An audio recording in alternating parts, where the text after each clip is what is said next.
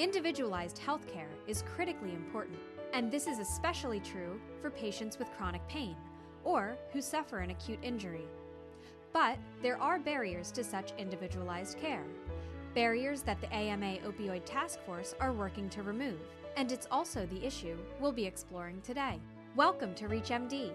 On this episode, we'll hear from several leading experts in pain medicine who we caught up with at a recent task force meeting to talk about ways to help patients with pain. Let's hear from them now. Hi, my name is David Ring, MD, PhD. I'm Associate Dean for Comprehensive Care at Dell Medical School at the University of Texas at Austin. I'm the chair of the Patient Safety Committee for the American Academy of Orthopedic Surgeons, and I'm a member of the AMA's Opioid Task Force. Orthopedic surgeons are starting to appreciate the role of mental and social health in getting comfortable after surgery and injury, the importance of readying people for surgery, the value of social roles and meaningful activity in comfort, and the knowledge that ongoing requests for opioid medication after the body's healing is well established tends to reflect stress, distress, and misconceptions about the recovery process. My name is Amit Nagpal. I am a physical medicine rehabilitation specialist, and I am the AAPM&R's physician delegate to the AMA Opioid Task Force. And I went into physical medicine and rehabilitation because I firmly believe that patients deserve to have as good outcomes as they can, regardless of their disability. And physical medicine and rehabilitation specialists are the experts in treating patients with disabilities from a variety of causes, such as spinal cord injuries, traumatic brain injuries, amputations, etc. Naturally, from all of these complications of neuromusculoskeletal diseases, patients commonly suffer from chronic pain or acute pain. And as a physical medicine and rehabilitation expert, I think it is vital for us to be engaged in the process of ensuring that patients have adequate access to health care for all sorts of reasons, especially for chronic pain and acute pain. I'm Stephen Stanis, representative for the American Academy of Pain Medicine on the AMA Opioid Task Force. I chose a career in pain management, really related to my background as a physical medicine and rehabilitation specialist, where we took care of patients with significant disabilities that, in this case, pain affecting very significant parts of their life. So I chose pain medicine to really help those patients with chronic pain who can present in very different ways in trying to help them to improve their quality of life and improve their function. Doctors Nagpal and Stanos were asked to explain why individualized care for patients with chronic pain is so important. Individualized health care is critically important for patients across our nation. Every single patient suffers differently, and every single patient feels differently about individual diagnoses. So if we take two patients who have the same diagnosis, they will present absolutely differently most of the time.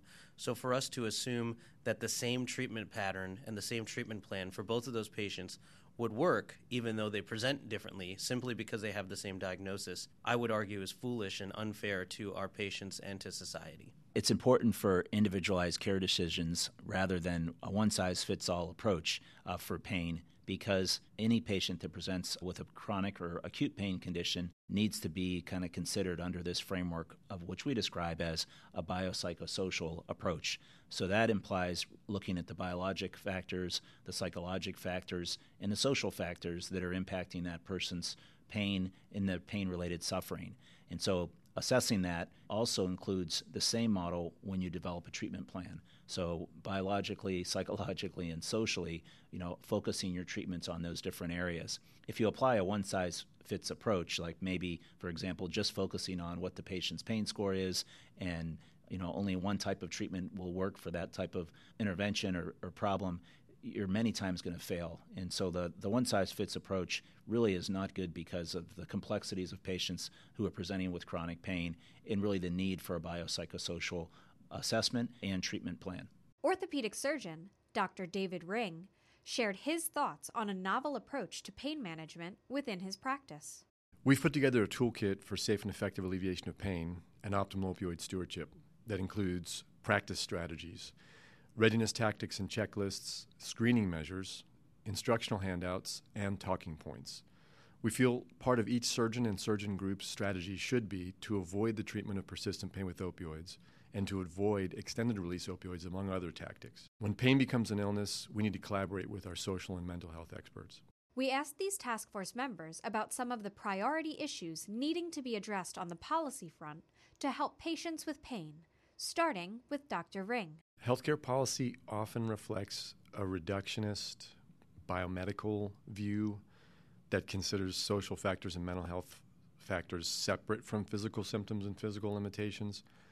These are inseparable, and a whole person biopsychosocial approach would lead to policies that better promote social and mental health. Dr. Nagpal focused on overcoming barriers in access to treatment. Currently, it is very challenging to get multimodal therapy approved for many patients unless they are on the upper echelon of their healthcare insurance plans. The lower tier and middle tier plans have very little access for patients to more expensive treatment options, be it procedural, pharmacologic, or even things like physical therapy, which can be expensive but still necessary for many patients. The out-of-pocket expense for many patients for a physical therapy visit is, for example, $40. So if you're going to physical therapy 3 times a week over 6 weeks or 8 weeks, you can imagine that adds up extremely high for patients in low socioeconomic groups. And so I believe that if I could change one thing about healthcare policy for patients with pain, it would be to improve access to treatment options outside of more traditional treatment options such as opioids. And of course, we're here for the AMA's Opioid Task Force, and we firmly believe that it is in the best interest of society and our patients to minimize the use of opioids and use opioids rationally for those patients who truly need them.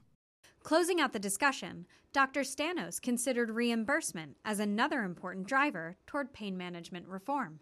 If I could change one policy, and I think all of the members of American Academy of Pain Medicine would probably feel the same way, is not only to improve access to care for patients, but also reimbursement.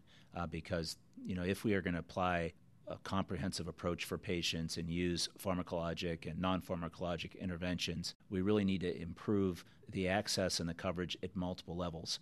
For example, decreasing the number of copays patients need to pay for repeated services, improving access for education and reimbursement for those types of interventions, which many times is not covered at all. And so without having access and reimbursement for those types of treatments, it's really hard to incentivize healthcare industry and systems to change their ways and to really add more education-based, more behavioral interventions for pain that we know can help patients, but I think have been somewhat forgotten with some of the policies that have been focused on the opioid epidemic, where we've forgotten to really focus on not only just opioids and decreasing opioids and selecting patients more appropriately, but also doing a better job at improving true access to the non-pharmacologic interventions, and also make it so, again, hospital systems, clinicians are really incentivized so we can really see some change in those types of services are actually more available for patients.